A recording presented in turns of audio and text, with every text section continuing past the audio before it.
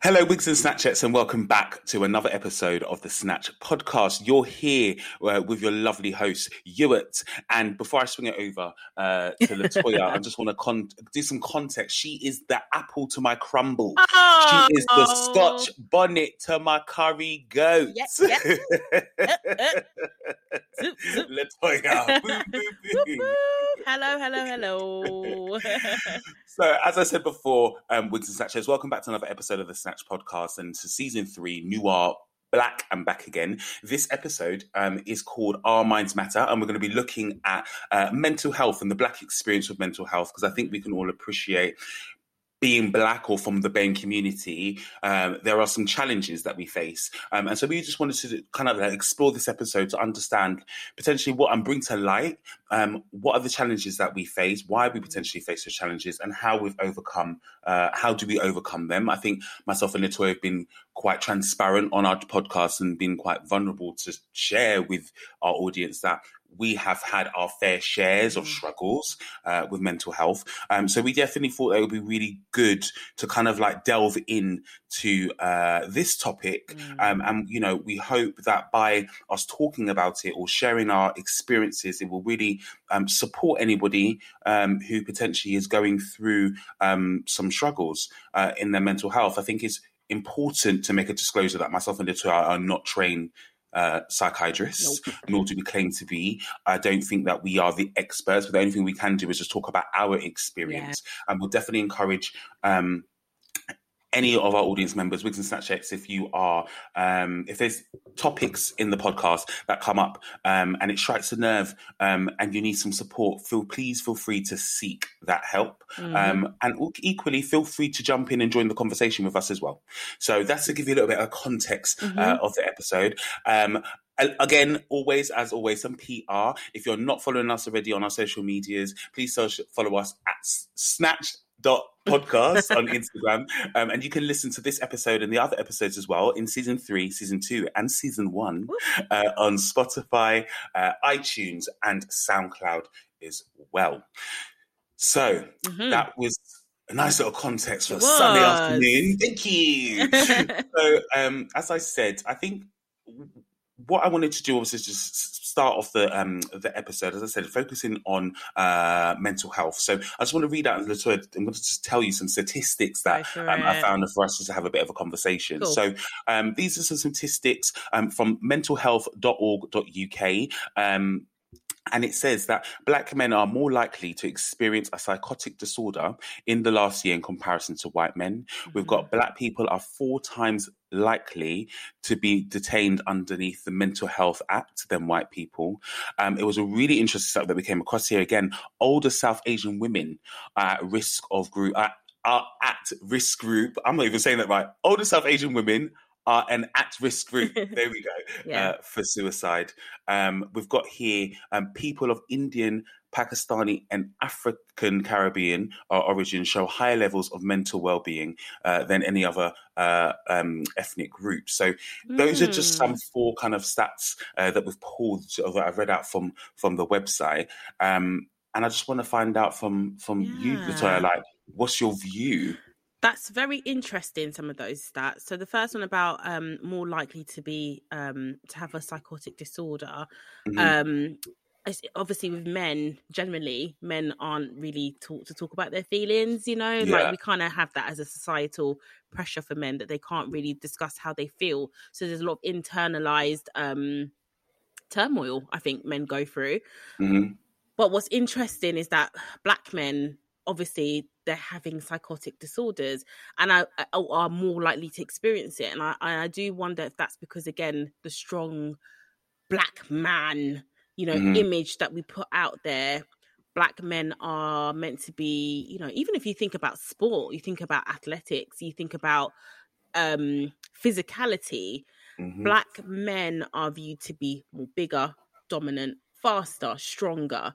So in that way, I feel like they're not allowed to be mentally weaker. I definitely think, and I think it's also a trope that we sometimes keep on rotation within our community, which isn't great. that black people 4 times more likely to be detained, not shocking, because sometimes actually it's not even mental health. I think I talked previously about, in the last episode we talked about what can black men or men do for their communities as families and dads, etc. And I talked about in schools, black kids are more likely to be seen as problematic, misbehaving, not focused, and not diagnosed with things like ADHD. They're not diagnosed with things like dyslexia, dyspraxia. So sometimes you see things, and I saw a video on social media, I think it was last week or 2 weeks ago actually, of a black man he was attempting to rob a bank with a toy gun, and people were like standing and filming and laughing. Clearly this man was having like a psychotic break. Something was going on. It's not normal, but it's seen classed as entertainment, which is a bit worrying, because actually something's not quite right there if he's doing that. Whereas I don't know if a white man was doing it, what would be the response? So I think then that way our rights are taken away, because if they're being detained or being sectioned as well, it means that we don't have advocates to support us. Do we need to be detained? Maybe not. Because I don't think we are more mentally unwell than our white peers. Mental health is mental health, and everyone experiences it. But why is it we're 4 times more likely to have sort of our rights? Because once you're detained, I believe, and I could be wrong, that the state can make decisions on your behalf. Yeah. And so you have no autonomy over what happens, what drugs you're given, whether you're locked up, etc., which is a bit worrying. Why are black people 4 times more likely to have that happen? I don't know. Older South Asian women, that's quite surprising to me, actually. I wouldn't have put that statistic out there, and I wouldn't have known about it. It'd be interesting to hear from people from that community. I do feel like I, again, don't really hear about mental health issues from that community. Having worked in a school where there were children and teenagers from that community, I did notice that, like, they equally had issues going on at home in the same way that other groups did, but it was more, I feel it's quite embarrassed. They're quite embarrassed to talk about it. And also it's all kind of it was quite secretive. And I think sometimes, like, some of the girls, for example, might have boyfriends and they're not allowed to have them, which is teenagers, you're not allowed to have them. But it can be more of an issue because of things like arranged marriages and religious crossover, which is not supposed to happen. So I do wonder if those things play a role in that. That we have good mental well-being compared to other ethnic groups, so Indian, Pakistani, African, Caribbean groups. That's a positive. And I think that's also to do with community spirit. I think we have 2 things going on that I guess we'll explore it later on. But I think a good thing about being from an ethnic minority is that I do think that we do rally round and we do have a bit more community spirit, whether that's kind of entrenched within religion or family or community. We do have it. And sometimes it is sad, this is not totally related, but when you see gentrification happen, because when you have areas where you have high, densely populated people from your community, that helps. And when you're all separated, or it's broken up, or you can't afford, or you feel priced out or iced out, then you have no one else to rely on. Especially, say, for example, maybe you're a single parent, or you're someone who's come over by yourself and you're living and studying here, and you haven't got anyone around you. That can cause issues. So that's a really, really interesting, actually.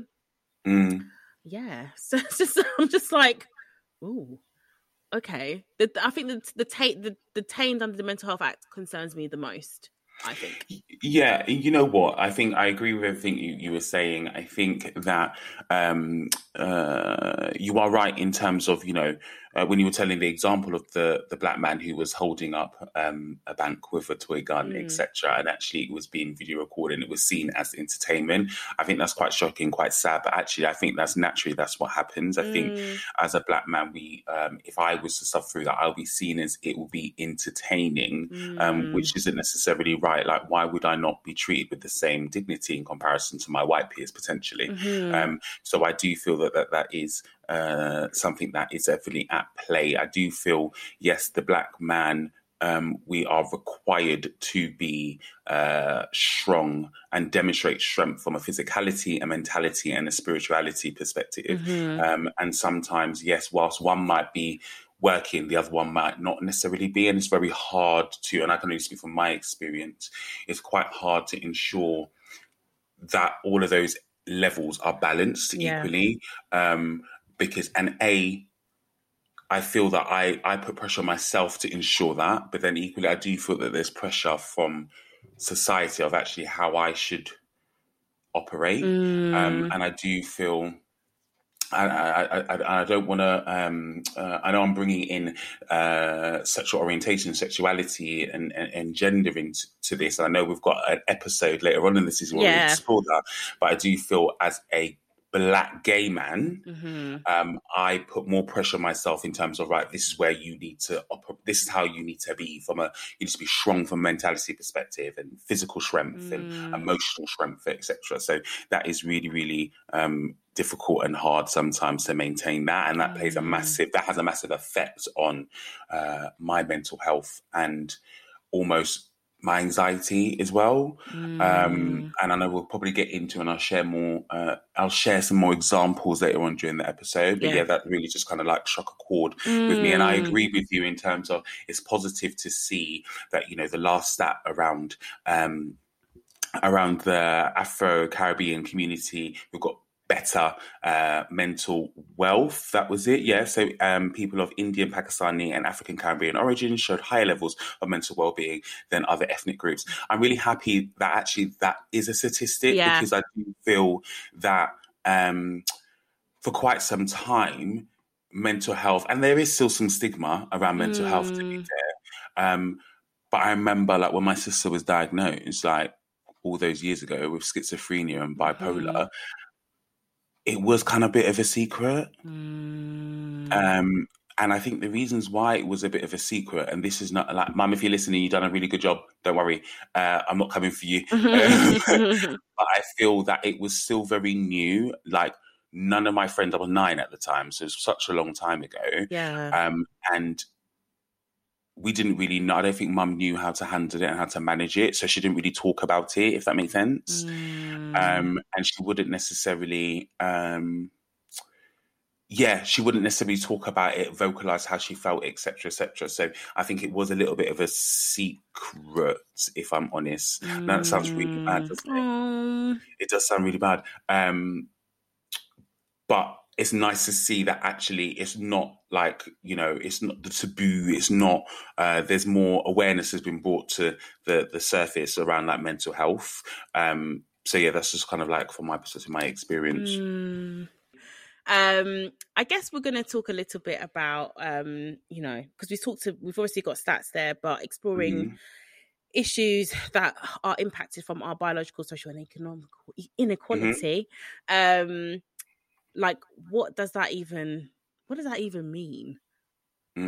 What does that even mean? Because from when we are born, when you're born, it's sad to think you don't all have a level playing field, actually. As soon as you're born, your skin color, your complexion, your parents' financial background, all has a impact on the start to life. Doesn't necessarily mean it's going to impact on the finish, but it has an impact on the start to life. So in terms of mental health, do you feel like, let's go with economical, because, you know, unfortunately, probably a lot of African and Caribbean families might fall into a slightly lower socioeconomic bracket. What impact do you think that has in terms of them accessing mental health support? And secondly, how do I phrase this? NHS and mental health support in general views that group. So kind of in tandem, how it works together in order for one to seek and one to actually provide the support. I think that I think it's probably really hard to if you don't necessarily fall into a particular social and economical background, I think it's very hard to access the right support that you need. I feel that yes, that a lot of like, you know, our community and the BAME community in general will fall into that category. And I think it's because, we just don't have the money. A, you don't have the money. B, we are our parents, and I think we have to go to work, so we don't have the time to take it off sick to look at our mental health. Sure. We don't have the time. We can't afford to because we are not in a position in comparison to, I say, people who don't fall into that category. Yeah. So I feel that it's hard to be able to access the right resources that you need. And whilst I don't want to knock the NHS, and I think that there are some really good services in the NHS, but I would challenge I think we need to relook at the offering that we're getting from the NHS in regards to mental health services. So I think it can be better. Now, don't tell me how. I don't know, because I'm not an expert. Yeah. I think that it can be better. And then to answer your other question around the other question was the services that NHS are providing. Yes. And if it's actually reaching those people in terms of them even be able to access it. Like if I'm like I grew up in Stockwell, right? So Stockwell, Vauxhall border. And I grew up in an estate, a council estate, there was like, it was normal London in an urban estate, right? Like how could they reach me? Do you know what I mean? Like how, as a teenager, would I even know that I can get support? Yeah. Do you know what I mean? I don't think for our generation, I don't think it was there. I think now it is. So I think for like our kids, our baby cousins, etc., who are at school, I think because there's been such a focus, and we've definitely seen the shift of normalizing the conversation around mental health, and a lot of people suffer from anxiety and from it, and elements of that. I think it's now. Because it's spoken about at school, I think that the access will probably be there. Will be better. Now, I don't think the access was better back in the day, but I think a lot of things have obviously changed now. So I do feel that the access is there now. Do I feel that it is the right access? No. And do I feel that our community has the capacity to access it and take time off to focus on their mental health or mental wealth? No, because we have to work. Yeah, it's true. We have to work. It's true. We have to work. I don't think that we've got the luxury. I always say this comment: those that can work must work. I don't think we've got the luxury, or some of us don't have the luxury to take 2 weeks off to focus on our mental health. We don't have that luxury. It's very true. And I'm not totally saying that, our white peers have that luxury, because I do know everyone has to work, right? Yeah, of course. But I do feel with our community, we don't have that luxury. No, it's really hard. To be honest, I couldn't access anything until I started working. The NHS list was so long, I just couldn't be bothered. In the first instance, when I did go to therapy, which was quite a long time ago now. So I made this decision to pay for it. And that's because I could just about afford to go. And even then, like you're saying about time off, I had to go every Friday because I had no, this is when I was teaching. So I'll be very honest, the time period when I did it. And I had no classes on a Friday afternoon. So I was able to, I think I made up some sort of lie to say I had like a string of doctor's appointments or hospital appointments, because I was embarrassed and I didn't want people to know that I was going to therapy. So I had to leave work a bit earlier, but I was lucky that I was in a job where I could leave at 2-3 o'clock to get to my appointment to be seen. And I had to pay, but even then it was like a chunk out of my salary. My sessions at that point, I don't know how much they cost now, but it was £55 a session. So £55 every week. I had to find money to pay for that whilst paying my rent and my bills, etc. It was a lot, but I had to weigh up the option. Like, I felt like, okay, but I might invest that money in raving or going out or shopping or eating. So I had to find the resources because I knew that I was at my breaking point. I had to go and see somebody. Subsequently, since then, I've not paid for it since. I've done NHS. and I will be personal here, like after I had my child, I was very worried that I was going to get postnatal depression because it was the pandemic. So it was lockdown. It's me and my baby at home every day. I'm not able to see my family as much as I would like to. My husband has to go to work. And it was a lot. Anyone who's had a baby, I would say the first 6 weeks, as they call it, like, fourth trimester or whatever, it's really hard. It's really, really difficult. I had a health visitor who, she was shit, sorry. She's shit. So, but she was like, oh, okay, well, you can access this, Merton, whatever, talking, whatever shit is. Anyway, because of the pandemic, it's all on the phone, it's on the phone. And I was just like, okay. So I've done local authority, I've done NHS, so I already know what it is. But I said to her, look, I've done this before, but my issue is not general anxiety. It's just me trying to get to grips with being a mum and being able to cope in this really abnormal situation.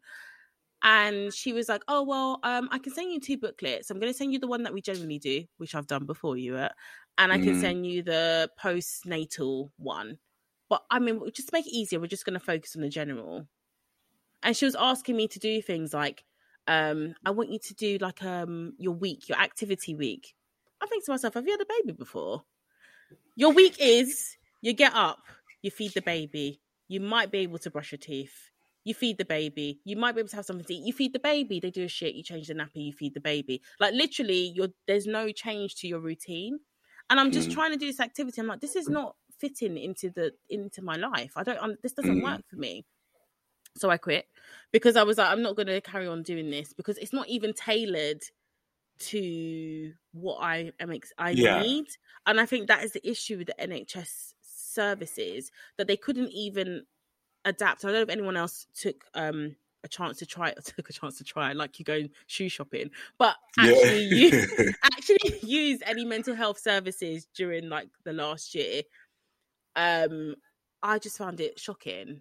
I found that they couldn't even adapt to the situation we're in. You can't even do video call with me.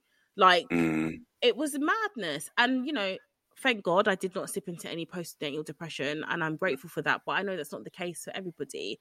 I think there's a stat that says, and let me just make sure I've got it right, that black women are 57% less likely to get treatment for or start treatment for postnatal depression, but actually more likely to get postnatal depression. So they don't even get the treatment. It's madness. So I think and that's just one facet, but even in areas where these things affect the general population, like women are all susceptible to postnatal depression, but yet we're still not getting the support and we're still not taking it. So what's going on there? Like what's happening? I still don't understand why there's not a specific postnatal unless I couldn't find it, but I couldn't find any kind of postnatal proper support for me. And, I tried to follow some of these, like, Black pages, etc. And it was helpful to a point. But all I kept getting was the statistics that Black women are 5 times more likely to die during childbirth. And I'm like, what? Yeah. That's Black trauma. And for sure. A lot. And I shout out to any Black women who are pregnant right now or have been pregnant, had a baby. Because trust me, that in that pandemic, when they kept saying, and there were people who were dying, like, YouTubers, rest in peace, Nicole Thea, who died whilst pregnant, close to it giving birth. It was a statistic that was just kept getting thrown around. And, it was like an echo chamber last year with news. That took I was like really anxious. Like, 100%. Yeah, no, absolutely. So I also feel like sometimes like the statistics, they are quite negative, but it is constantly thrown in our face like we can't get better. That's how I feel sometimes that Black people, that's really powerful. Yeah, we can't. We're never going to overcome it. So you might as well get used to it that you're 5 times more likely to die having a baby, or you're 4 times more likely to get sectioned or detained under Mental Health Act. That's what it is. Where is the change? Yeah, where's that support? What are we doing to almost like combat those stats and that feeling? Well, just the stats and the facts, pretty much. Like, where's that support? You're really right. You're really, really right. That's really powerful. Yeah, so I overshared again, but anyway. This is it. This is it. I think similarly to your experience, like obviously I went to 2 bouts of CBT a very long time ago when I started to have like random panic attacks. I didn't know what was going on. It was being around people. I have anxiety. I think I was at capacity at work. I was at capacity at home. I was at capacity at my personal life. So went to CBT and obviously went to the doctors. I was like, look, like I don't feel too tough, I keep having these panic attacks and they're just random. Like I don't really have panic attacks. Like it's just a bit crazy. So the doctor was just like, so what does it feel like? I was like, I have a fucking panic attack. Like I can't breathe. My mouth starts going dry. Like I start crying because I can't breathe. And then he's just like, okay, cool. Well, I think you should go to obviously, have you ever tried CBT? Blah, blah, blah. I was like, no. So I went ahead basically, and it's quite interesting. Like, I went to this, it was like a 4 or 6 week program. And I had to go every Tuesday in Kingsbury. And I walk up in there and I'm not going to lie, to our Wigs and Snatchers and our audience, I was a little bit of a snub. I was just like, why am I sitting up there with these people? Because these people just look a bit crazy. I'm not crazy. So it's quite interesting. I even was going through my own shit and fuckery, but therefore I walked up in this place and I'm judging others. And I was just like, okay, you just need to focus on yourself, right? What was interesting is that the whole group, I remember, I was like, I didn't feel like I wasn't the only black person because everybody there was part of the community or part of the BAME community. So that was really interesting for the 6 weeks. And obviously they probably had multiple cohorts, I should say, for the session. But in my cohort, every single person there was the black or Asian, or they were mixed with something else. So that was really interesting and quite powerful at the time. But now that I'm talking about it, I now recognize that shit, actually, my whole cohort was like people of color. So I think that really reiterates, obviously, the stats that we were speaking about in the beginning. And I do feel that CBT did help. But then the second time that I sought help, I think they tried to give me the same thing. And I was like, no, I'd kind of need something a bit different because I was trying to explain to them, I was like, look, I think CBT worked when I was having the panic attacks, but I think I need to have a different course of action or support because I do feel, I know I have suppressed emotions. I know I harbor ill feeling. I know I have abandonment issues when I was younger. And I was like, I need to sort this out because I can't go into my 30s operating mad to it. So therefore they referred me to talking therapies. Now I know I might have skipped out a big proportion of time, right? So I had CBT maybe like 4 years ago. And I actually done my talking therapies. I was talking about, in my head, I think I was willing myself up or gearing myself up to actually go through counselling or go to the doctor to ask. So they referred me to obviously to do the talking therapies, which I'd done last year during lockdown. And that was the toughest thing I've ever done in my life. Wow. So it was tough because we're in lockdown. You can't go out and see anybody. I can't use work as an escapism. I'm in the 4 walls. Family are getting on my tits. I'm getting on my own tits. And I'm talking to this counsellor who was lovely, and there was some aha moments. I'm not going to lie. I'm not going to knock it. I think there was definitely some aha moments. I was like, okay, cool. This is what I need to do. I understand why I do what I do. There were some tears, but I don't know if he was the right counsellor for me. Sure. And I think that's the difference sometimes with the NHS in comparison when you go to private, because I do know when you go to private counselling, they will match the counsellor based on you as an individual. And I think that was a missed opportunity with NHS, but I appreciate, obviously, it's under strain, so they couldn't have done that. But I do feel sometimes you can go to these talking therapies and be talking to the counsellor, but if the counsellor's not right for you, it may help a little bit, but I don't think it will help like going forward. So I do feel that at times, it has been a bit disappointing, I would say, from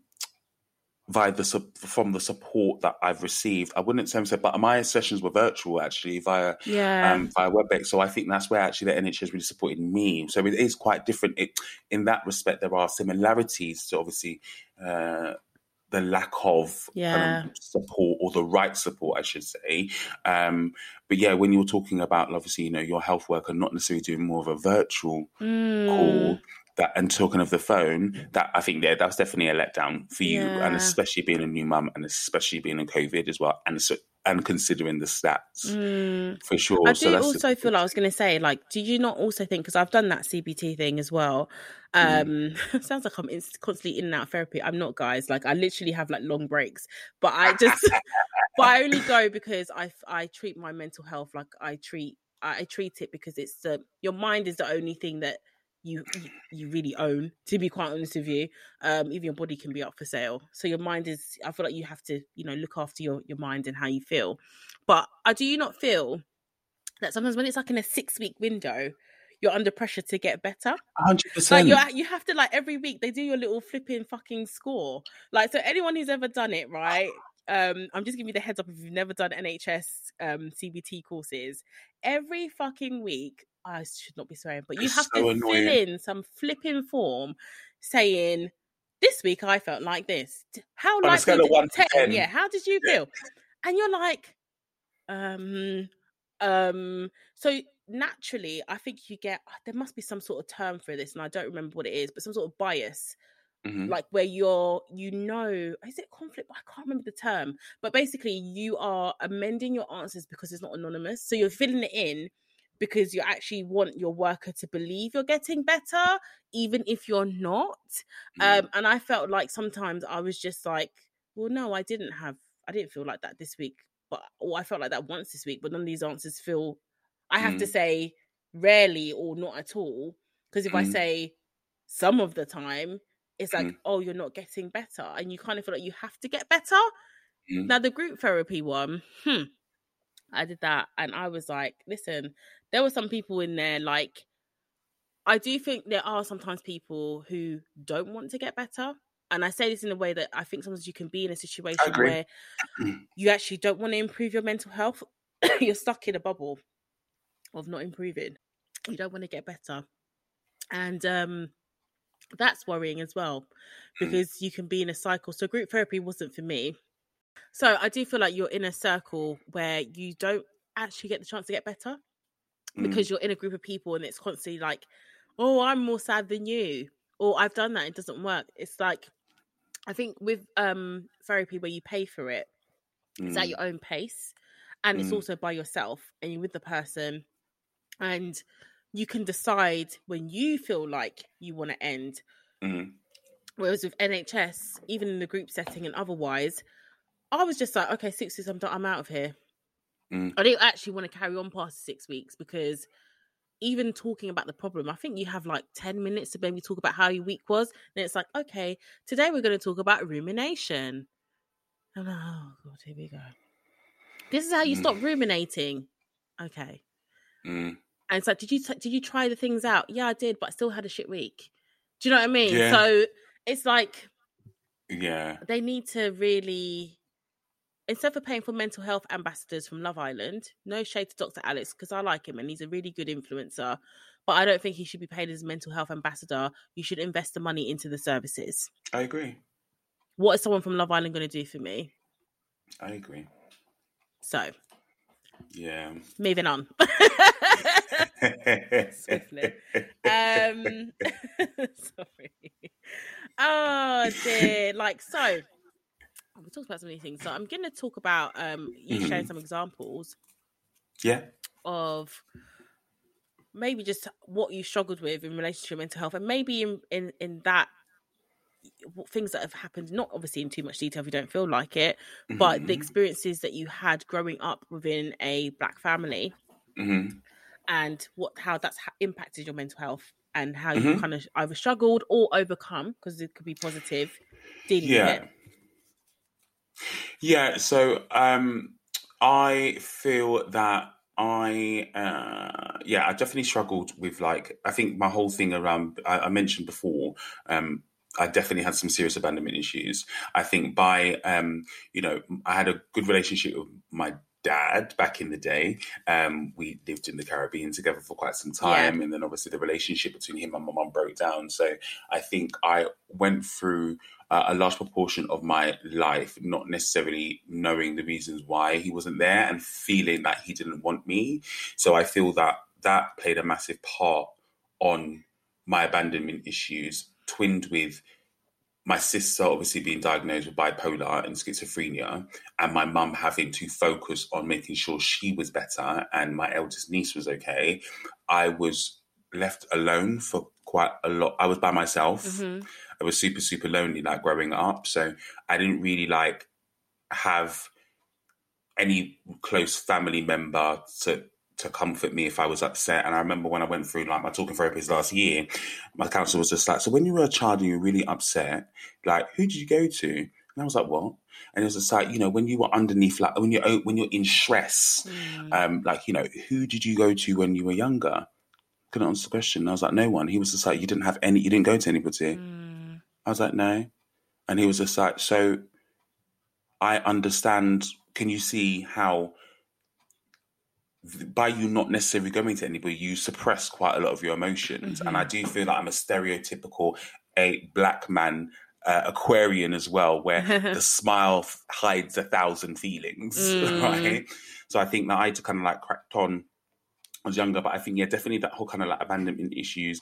I think trying to navigate my way through life and navigate my way through life being a black gay boy as well.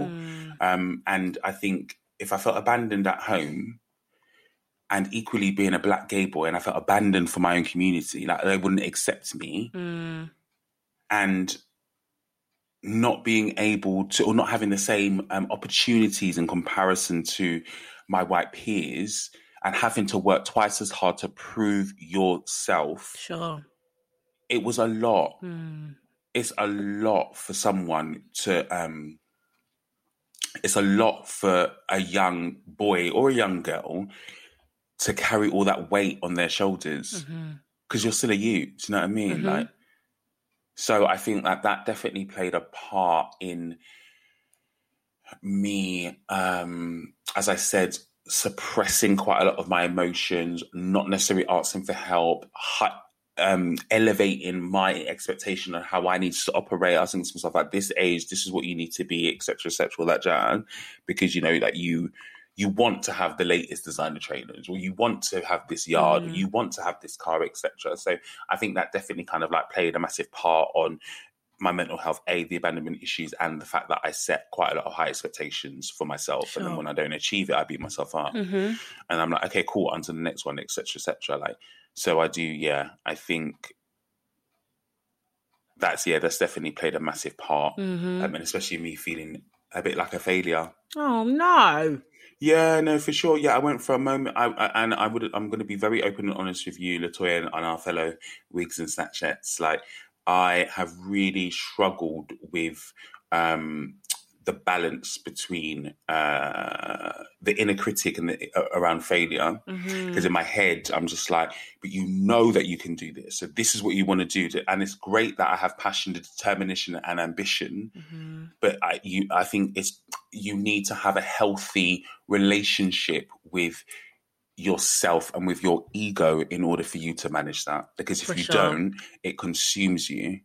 And it's very detrimental. 110%. There were times I was walking around like in my 20s, I was just like, you're such a failure, bruv. Like, literally, what are you doing with your life? And if people haven't necessarily know about this author, the author's called Ryan Holland, and he's I'm currently reading a book, Ego is the Enemy. So Ryan Holland, Ego is the Enemy. He used to be a marketing director for American Apparel, obviously before it went into like, you know, it left. But in the story, basically, he retells like his experience in terms of the failures of top bosses that he's worked for in talent agencies in Hollywood, and obviously working for American Apparel, and actually the decline of organizations because of the ego of the individual. So it's actually quite a powerful book. So if you are interested, go check that out. I love it. So that's how I would say. Sorry, it was a very long-winded answer to your question. No, it was but great. That's how it's definitely played a part. I think that was great. Very honest and transparent. And what about you? Oh, God. I think I'm like an onion. I always say that. I'm like an onion. There's too many layers. I think I've had quite traumatic experiences. Some I've never spoken about, and some I have, like in my teenagehood and childhood, that I think I got very good, you know, because I'm a Libra. So I think we're very good at My father. presenting. Yeah, we're very good at presenting an image that might not necessarily be true. And what I say is not doesn't mean you're lying. It means that you're presenting you're putting your best face forward, even if that's not how you feel. Similar to you saying that your smile can hide what you're feeling inside. For us, it's completely like I feel. Other Libras correct me. I feel that it's not even that. It's like a completely different veneer. So people may know you, but they don't really know you. And I think only my closest friends and family know me fully. There's work Latoya and social Latoya and meet someone for the first time Latoya, but it will take you several layers of peeling to really get to know me as a person. I think all those traumatic experiences I just got used to just getting on with things, really. That's how I've always been. I just throw myself into work, even though it displays itself in other ways. Like I'm a really big procrastinator. I'm embarrassed to say. I procrastinate a lot. Procrastinate to the point where I actually get a thrill of doing things at the last minute and it succeeds. That's terrible.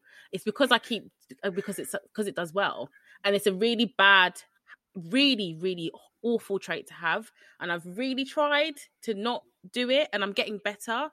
But I am like a lastminute.com person because it often works. I think I like the rush, which is bad. But that's one of the way it manifests itself, in that I throw myself into work and projects to the point where even sometimes my husband says, you're doing too many things. You need to stop. Like, pick something and focus. But I'm like, no, I want to do this. I want to do that. Which is, you know, I think because when I was at school, it just became a thing. If you just throw yourself into work and you do get well and you get good grades. I think as an adult, though, that's not really something. You can't fix things in the same way. And I think my first kind of, when I teetered into having counselling the first time, or therapy the first time, proper CBT, and that I paid for, came from the back of a breakdown of a relationship. And that was my first proper relationship. So it was like, you kind of put someone on a pedestal and you think that they're really great, and actually they're just human, just like you. And when you're going through things and things go back and badly, you take a lot of blame on yourself, which obviously now in my years later, it wasn't just me. I mean, I wasn't perfect, but also I was maybe dealing with somebody, no shade please, sorry, that also had stuff that they were going through. And as a couple, actually it was never going to work, whether now or then, it was never going to work, because fundamentally we are two very different people. But when you have a breakup and that happens, you don't know that. So that becomes another thing of like, oh, it's rejection. Like you said, abandonment. It's like it triggered so many things in me. It wasn't because of the breakup, because now years later, it was the right thing. It was the right thing to happen. But at that point in time, it was a trigger for a lot of stuff going on. It triggered so many negative emotions, which is why I ended up going to therapy. And I did find therapy very helpful in that instance. And it did really help me unpick and unpeel what about that situation triggered me feeling low, but also other situations, like with my parents, with my family in general, with my friends, different things that were all kind of working into this kind of big bubble of really low energy. At my lowest, I'll be honest, suicidal. I'll be honest about that. Not something I'm proud of, not something that I feel. I think some of my friends know already that that's how I felt. Like I felt like I wanted a bus to hit me. Like I felt like if I left my house, I'm a coward, okay? Like I don't have the balls to take pills. I don't have the balls to put anything around my neck and hang myself. I don't like pain in that way. Not to say that being like killing yourself is a really positive thing, but what I'm trying to say is that I don't have it in me to do that. But I feel like if I'd been hit by a car, okay, I would have been like, okay, because I just didn't feel at that point in time, I didn't see what the point of living was. And I think that going to therapy made me realize how much I had to live for. Like, and even post going therapy since then, like having my daughter, I'll be honest, it's saved my life, to be quite honest with you, because I was in a low place before I got pregnant, which not a lot of people knew. I was mentally not in I wasn't in a good space. I'd had something traumatic happen before that, and so therefore I wasn't in a good space. So being pregnant, even in the midst of a pandemic, whatever, like it literally saved me, and having her it saved me. So that's what I have to live for every day. But I know that having a baby isn't a plaster for other people's mental health issues. And I would say, if you're feeling lonely or sad, don't have a baby to save your mental health, because they are hard work. But it is something that helped me. Do you know what I said? And I said to my husband, I said, any generational curses that I feel, or any bad luck, or any things that have happened, it stops with me, and it stops. My daughter's not going to experience it. Yeah. That's what I've said, which is a lot. Yeah, that's awesome. No, and you know what? I definitely, I think that's a really awesome mindset to have. I think that's really, really positive. I know it's really, really hard, and I think definitely thank you for sharing. I think similarly to you, like, you know what? Yeah, there has been time back in the day where it has been really bad. Where, yes, quite similar to you, there has been suicidal thoughts. I think for me, I was like, what value do you actually add to anyone? And that's actually quite, when you think back about it, you're just like, fuck me, you're in a really dark space, weren't you? But yeah, no, definitely I was like, yeah, what value do you add? And I think that's when I started to scare myself. And I was like, actually, you know what, like, take some time out. I think I was able to take a couple of days just to reflect. And when I go into my deep reflection states, it is like in the room, reading, thinking, but sometimes it doesn't help, because you know when you're overthinking, because your brain's all over the place, so you can't necessarily like structure your thoughts. But I think this is a positive from the NHS, where they introduced me to the thought tree. So actually all these different thoughts and stuff, and how to kind of like, you know, organize it. But yeah, I think for me, what really helped is definitely kind of like having that reflection. I do like to read a lot. And it's just, I think by me reading helps me to almost put things into perspective. There's a really great website or a company called the School of Life. And they do psychotherapy sessions, and basically it's like a website that support people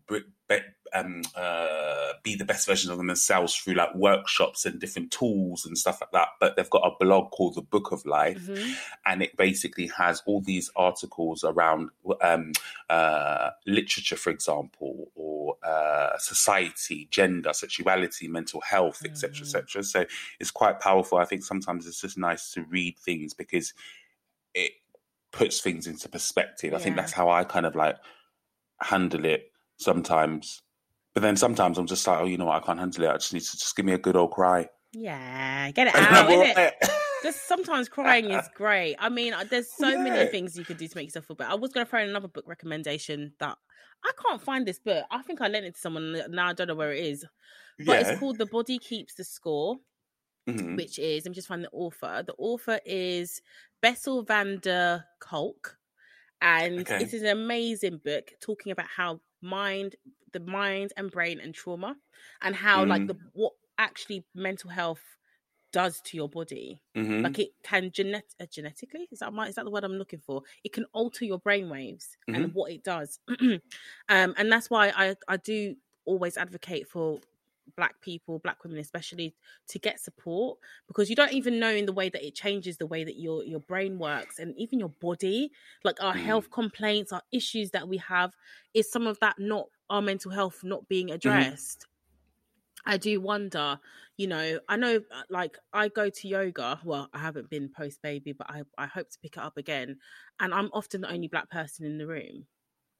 And I think for any Black people that I know that do yoga, often they're the only Black people in the room, which I don't know if there's like some sort of something disconnect between yoga and the Black community. A lot of Christians think it's because is it a Hindu practice? I don't want to be wrong, but I think its roots are in Hinduism.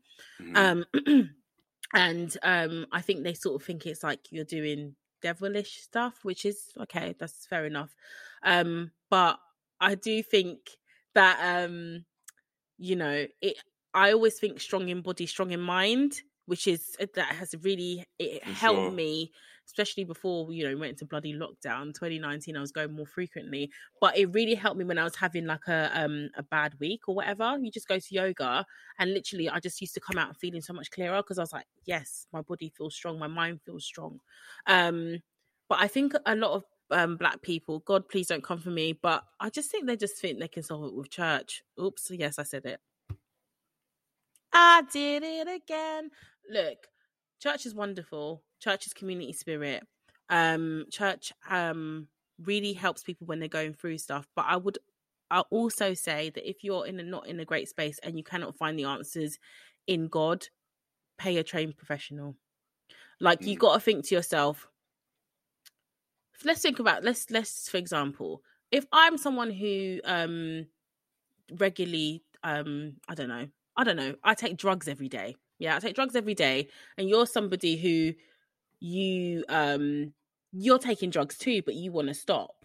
But you're thinking, okay, well, I'm going to go speak to this person because like they're an expert about drugs. They might be able to give me the tools to stop taking drugs. Well, no, they're not, are they? Because really, they're still taking drugs too. With Christianity, if you're going through something that conflicts with something in the Bible, you're a bit unsure, your feelings are a little bit like, I'm going to say, for example, homosexuality, right? Because I do know Christian gay and lesbian people who exist. They still praise and they still worship God, but that's conflicting, right? It's conflicting because the two don't marry up. If I'm someone who is gay or lesbian or bi or whatever the case may be, and I want to get support for my mental health, do I feel comfortable enough to go to my pastor who is not going to root that in my sexuality because it conflicts with their religious view? That's why I'm often like, it's up to the individual if they feel that's the best thing to do. But I think sometimes think about approaching somebody that is not within the culture you're in to get support, because they cannot be unbiased no matter what. They can't be. A trained professional has to be unbiased. Like they can get into a lot of trouble if they're telling you to do something that is in line with what their personal beliefs are. They have a code of conduct. Unfortunately, a pastor only has I say unfortunately, that's not unfortunate, but the pastor only has the Bible as their code of conduct, which might be where you are having the conflict in terms of your mental health. Now, if there's any Christian people who want to come and correct me, who want to tell me about positive experiences they had, I'm more than happy to have that conversation. But I just found with myself, that was not something that I was comfortable with, going to speak to a pastor or priest about what I was going through. Because yes, I can find answers in God. That is true. But I don't think... But you're waiting, right? Because we all believe in miracles, and I'm not getting the miracle for my mental health breakthrough. Yeah. I don't know. I'm probably being a bit controversial there, but no, I think it's a really good point that you raised, though. Definitely, I think because I do feel it's almost that balance. I think it is our culture, and I think it's that balance between science versus culture. If that makes sense. Like it is. I think it is that conflicting struggle all the time between culture and science. So an example, like, you know what, like if I've got a cold or the flu, right? Don't go and take ibuprofen. Don't go and take medication. Oh God, I know what's coming. Go take rum and ginger and onion and lemon. That's just an example. I know it might be a very like silly example. But it's one, But it's one. Instead of if you got mental health, you don't need that. Who needs a head doctor? You don't need a head doctor. Like, listen, man, things were hard when I come, everything from the Jamaica. You're right, man. You're shrunk. I don't feel. I think it is that balance between, and maybe actually we are the generation that actually we can flip kind of like that the script a little bit. But yeah, I do think it is that balance, especially in Afro-Caribbean, and for me, I mean, you need to correct me, in African culture as well. But it is that balance, and I think that conflict and struggle between actually science versus culture. Like even like, and I know we're not going to go into it like too tough around like, the COVID jab. But an example, like I do know the reasons why our community weren't necessarily trusting of the government, etc., etc. But it is that struggle, our cultural background and what things we've gone through in the past versus science, will always be a bit of an issue. Yeah. And it's hard to balance. So it definitely makes sense. I don't think I think, it might be controversial, but I think it's worth people thinking about it. Yeah, I think you got to raise the point, because I know of too many people who they've come to that crossroads where they've had that mental health issue and the religion is not supporting what they're going through. They feel a conflict because it's not. And I've been at that crossroads too, because it's not supporting. Maybe someone's going to tell me I'm not looking in the right place in the Bible, or I'm not looking here. I really admire people who can find solace in that. But it just wasn't working for me. And I know of other people it hasn't worked for either. And I think that at the end of the day, like you mentioned the COVID jab, if our community wants to, I don't know, what's the term?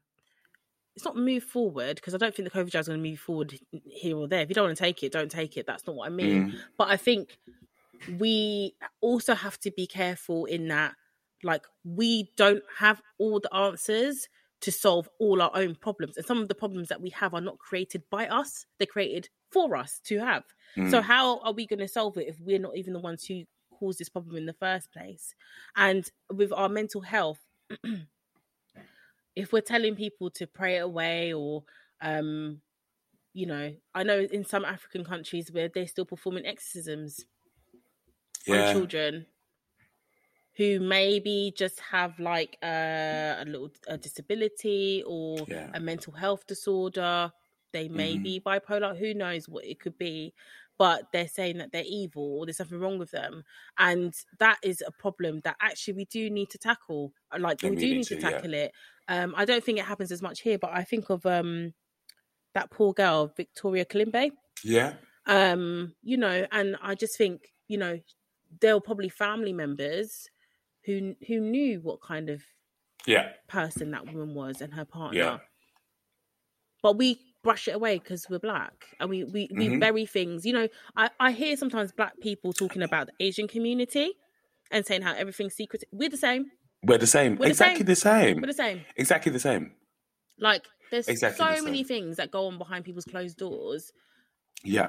That we do, and we don't talk about it, and we think we're better. We're not. We're the same. Like, maybe their stuff is probably more in the news a bit more, so you sort of go, oh, you're turning your nose up, like, oh my God, that arranged marriage. There are people that have arranged marriages in African countries. Yeah, no, absolutely. Absolutely. There are people hiding or getting married because they are they're gay or they're lesbian, and they feel like they have to get married to somebody because they're scared they're going to be put in prison or killed or stoned if they come out about their sexuality. Yeah, I agree. We are quite quick. I think, we're quite quick to watching other people's garden when actually these times our back garden ain't even in order.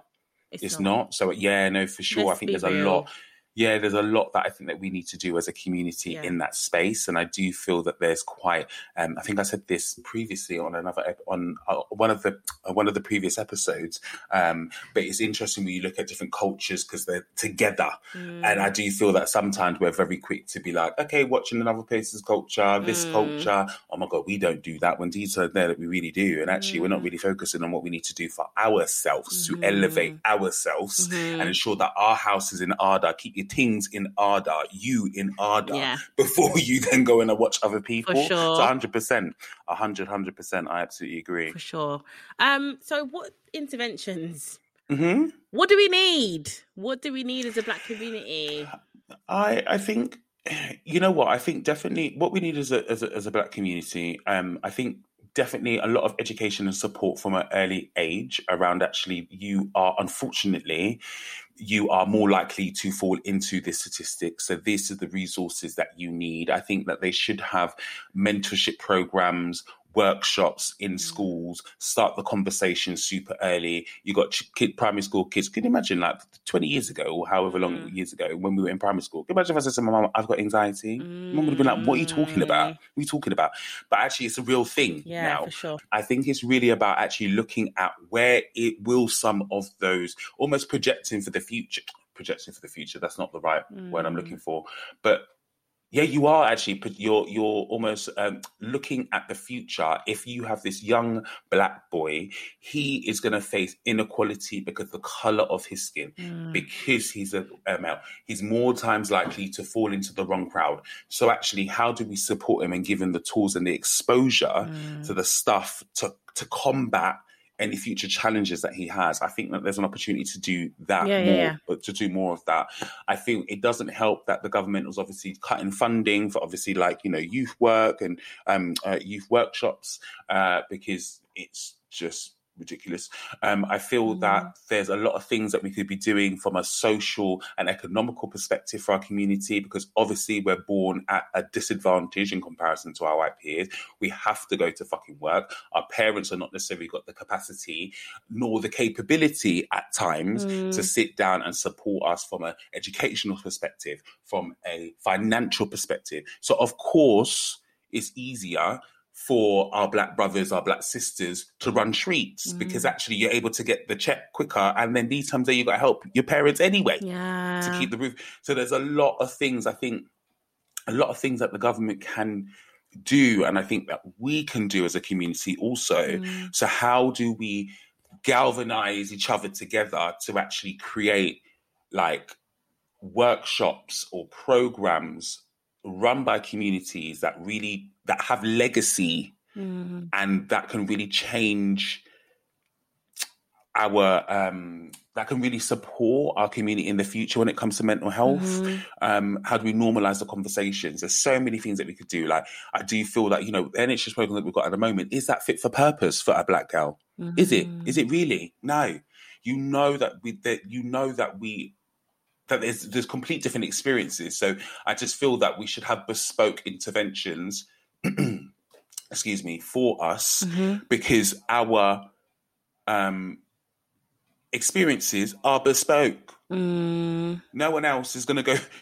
The stats in itself, black women, childbirth death rates. I can't. Is there any other population or community that's going to go through that? No. The stats are there, as we read out before in the before the episode. 4 times as likely. Come on, that we're not going to have, our experiences are going to be bespoke. It's going to be hard. So start to do the interventions now that support us in the future. I went off a bit of a rant. I'm sorry. Obviously, you can tell I was getting really passionate because the hands were moving as well. I don't even know if that made sense. It did make sense. It did. I totally. I hope so. I'm here with you. I agree with what you said. I mean, you've got Black Minds Matter, which is a fantastic initiative. Yes.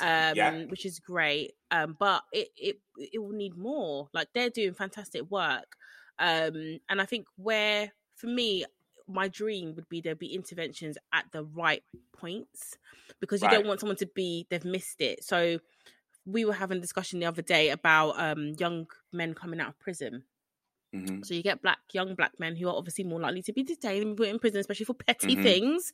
They'll be in prison or have a criminal record, and they are unable to land work.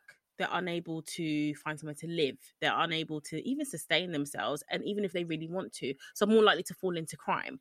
Now, obviously, I know there's things that are you have some youth work, but we know it's been cut. Some probation support. But it'd be really nice to have something within our community for the different parts that we're more likely to fall down on. So 100%. So if it is people coming out of prison who want to work, I really like the guy from Timpson. He's the owner of Timpson, the people that do the shoes and the keys, etc. Because Boris Johnson within the last couple of weeks basically mentioned something about having people come out people who come out of prison or whatever nonsense, or who commit crime, basically having chain gang prisoners, whatever, you have the thing around the ankle, and they're working on the streets and working for the community for free. similar to like what you used to have in America. You know what they had with the slaves, when they had things on their flipping ankles and working. And the guy that owns Timpson, I'm so sorry I don't remember his name, he basically employs ex-offenders. Awesome. And trains them up. And, you know, people might look down their noses at, oh, who wants to be like a shoe cobbler?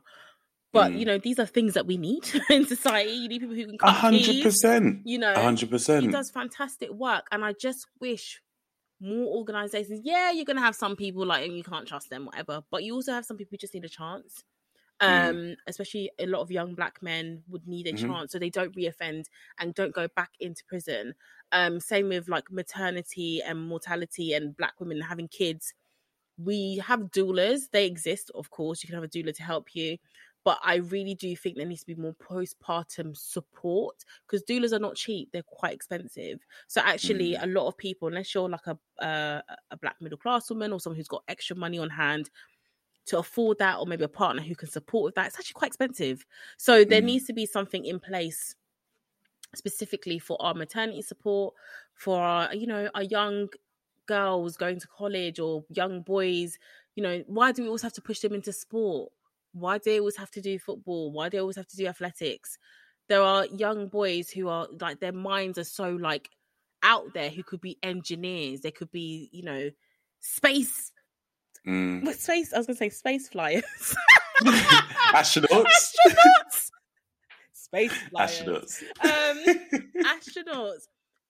We don't have that yet, and we don't have the funds and resources to do that. So it's basically us as parents, aunties, uncles, godparents, who really need to encourage the dreams that our young people have, instead of just telling them, you better be a doctor or an accountant.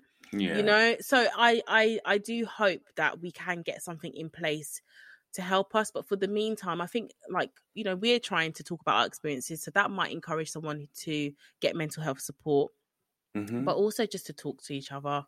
I think we don't. We suffer in silence too much. Yeah. What's the that statement, or that almost that motto? A problem shared is a problem halved. Yeah. Is that right? I think that's it. Problem shared is a problem halved, and you're right. I think the more conversations that we can have and sharing our experiences with one another, I think that really supports. Like, I think literally just talking about things that you are struggling with really helps, because you're able to externalize it and you give it you give it body, instead of it staying in your head, and then that makes you even more, it complicates you even more. So I think definitely like sharing the examples, having conversations really support. And I found that definitely supported me. I think obviously definitely if anybody is out there and you are struggling, obviously we encourage you to obviously seek professional help, whether it is with the NHS, whether it is private. Definitely kind of like reading books as well really helps. So the books recommendations that myself and Latoya obviously shared with you, going to the gym, or doing some sort of exercise as well, that really does help. Like, even if it is 10 minutes, 10 minutes a day, do your little squats, 10 minutes a day, do your press ups, 10 minutes a day, maybe go for a walk. That really does help. And I think another thing that helped me, and I think I mentioned it previously on a few other episodes, and I don't do it every day. So I don't want to give you like some false pretense or false hope, but positive affirmations, and just waking up in the morning and giving thanks. Yeah, gratitude attitude. You're like, you know what? Thank you for the weather. No matter how shit it is. Like, sometimes when I'm feeling a little bit disconnected with like the world, I like it to rain, because I'm able to, I know this might sound a bit crazy, but crazy is not the right word. It might sound a little bit like odd, I would say, right? But when it rains, you can feel the temperature drop. Obviously, there's moisture in the air. Even just the raindrops on your skin, you are here, you are present, you're in this moment. So that really does. It's beautiful. That sounds really a bit odd, doesn't it? Sorry. It's beautiful. Sorry. Beautiful. No, that's really like touching. Like, go stand in the rain. I did get rained on yesterday, but it's okay. I didn't feel present. I felt wet. I was soaked. But yeah, no, I think that's great. I think it's wonderful. And yeah, I'm only going to throw in, like, music is my everything. Music is like, it's like in my bones. I love music so much, and I often find when I'm feeling so low, I realize I haven't listened to any music today. I haven't listened to anything, so I just put on in the morning when I have my me time, my music. You know, I have music for different moods, different, you know, I purposely got rid of like playlists that were like really low, you know, like music that makes you feel like, don't speak, no, just words. Yeah. I got rid of that. Oh, what? No, I love it, but I just was like, this is making me feel worse. Yeah. So I suppose you're not listening to no Adele, boy. No, oh God, no. Oh hell no. I love Adele, but I can't. It's just too much. It's too, you know. She's not giving me the vim I need. I hope the new album will be doing that though. But yeah, like I find music, dancing, even if you can't dance, like dance around, you go to a dance class. I think they're open now, so you can go to dance classes. I mentioned yoga. That's my my go-to when I'm feeling whatever. Even just doing some stretching, because that body keeps score. Because I said you keep stressing your body, in your neck, in your shoulders, in your back, where it's all like crunched up in your hips. It basically travels around your body and gives a physical response. People who constantly complain they've got backache. Not that there's not, I'm not saying it. Besides the fact of someone you haven't been diagnosed with something, I'm saying. Yeah. But like if you're like hunched at your desk and you're stressed and you're tight, all of that is sitting in your body. So actually sometimes just stretching, releasing, cracking, that literally will just release some of the mental stress from the physical stress in your body. That's probably my go-tos. Cooking a good meal. For me personally, I try not to turn to alcohol if I'm feeling a certain way, because sometimes it makes me feel worse. But I do understand that sometimes people just need a drink to unwind. So, you know, do your thing, boo. That is me. One, I'm going to say it's a bit controversial. And I'm going to say, like, I feel like sometimes it's a black community thing about smoking weed. And I feel like weed is nice. I'm not saying I've smoked it. But... Yeah, why are you laughing? Sorry, it's your facial expression, sorry. I've never smoked it. But I will say that we have to be careful of weed. I know I'm going controversial, because I think people become very addicted to not feeling, because weed makes you feel so high. Oh, 100%. Do you know of course. what I mean? I feel like no, I 100%. Yeah, it's kind of like the black go-to. Yeah. Oh, I don't do drugs, but I just smoke weed. Yeah. But weed can bring on psychosis. It can bring on a lot of problems. Yeah. Now, I'm not necessarily the expert when it comes to like, obviously, like weed, quite similar to you, like, but like literally, like, I think people underestimate how potent it can be. Like, although it might be a class B in comparison to a class A, all drugs will have some sort of knock-on effect on you, right? But the reality of it is it will chemically change your brain, as does alcohol, as does drugs in general. But over time, if you're addicted, let's say if I started blazing from the age of like 14 up until now, I would be changing my brain. Yeah. And whilst I think that people, I do feel that, you know, it stabilizes the mood, but then you need to understand something. Because you're high, your reality of your mood being stable is because you're high. You're not. That's not the reality of it, though. So I think I agree with you. The thing sometimes is to turn to the weed. Everyone, each to their own, innit? Yeah. Everyone's each to their own. Do your thing, but I think just be careful, because when you start to smoke it to feel normal, then that's when, you know what, you're not actually high anymore. You just say, you know what, I need a spliff to operate during the day. Yeah. Is that a good thing? Yeah. So just consider. If you're operating on it, good for you. Wow, that's great. But mad, because I couldn't. I couldn't. I just think, we're not any better just because we have weed instead of, like, I don't know, coke as our main, like, drug, and it's not a drug, it's a herb. You're gonna go, are you gonna go eat a cactus? I don't understand. Like, no. You're not gonna eat a cactus because it's gonna prick your tongue. If you gonna constantly have something that's gonna alter your brain long term. Let's be realistic here. Come on, like, anyway. I'm sure some people won't agree with that, but I'm not judging you. I'm just saying, like, be careful, because it's anything in moderation. Alcohol, drugs, they are, like you said, they change the way your brain works, chemically alter your body for a period of time. And after sometimes you can't come back from that because of the addiction. But we're probably going off on one. We're not trying to rant at you. Sorry. So I love it. Anyway, I think we come to the end. I think we've come to the end. We've done quite a lot of talking here.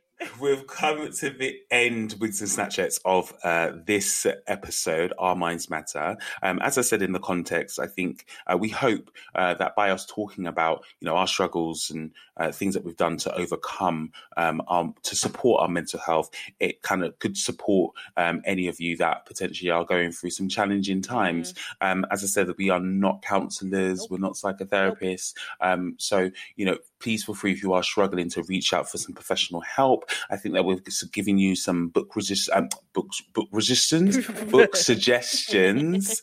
But there's definitely podcasts as well that you can obviously listen to that's around mental health. There was one that we follow, Snatch, Men Tell Health.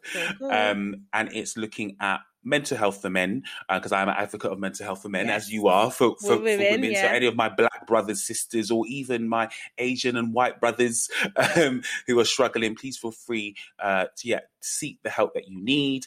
And I think anyone who would like to join in the conversation or anything that we've discussed in this episode, please feel free to get in touch with us. But we hope you enjoyed us sharing and our experiences and showing some vulnerability. We will see you around very shortly. Have a good week. Bye-bye. Take care. Bye.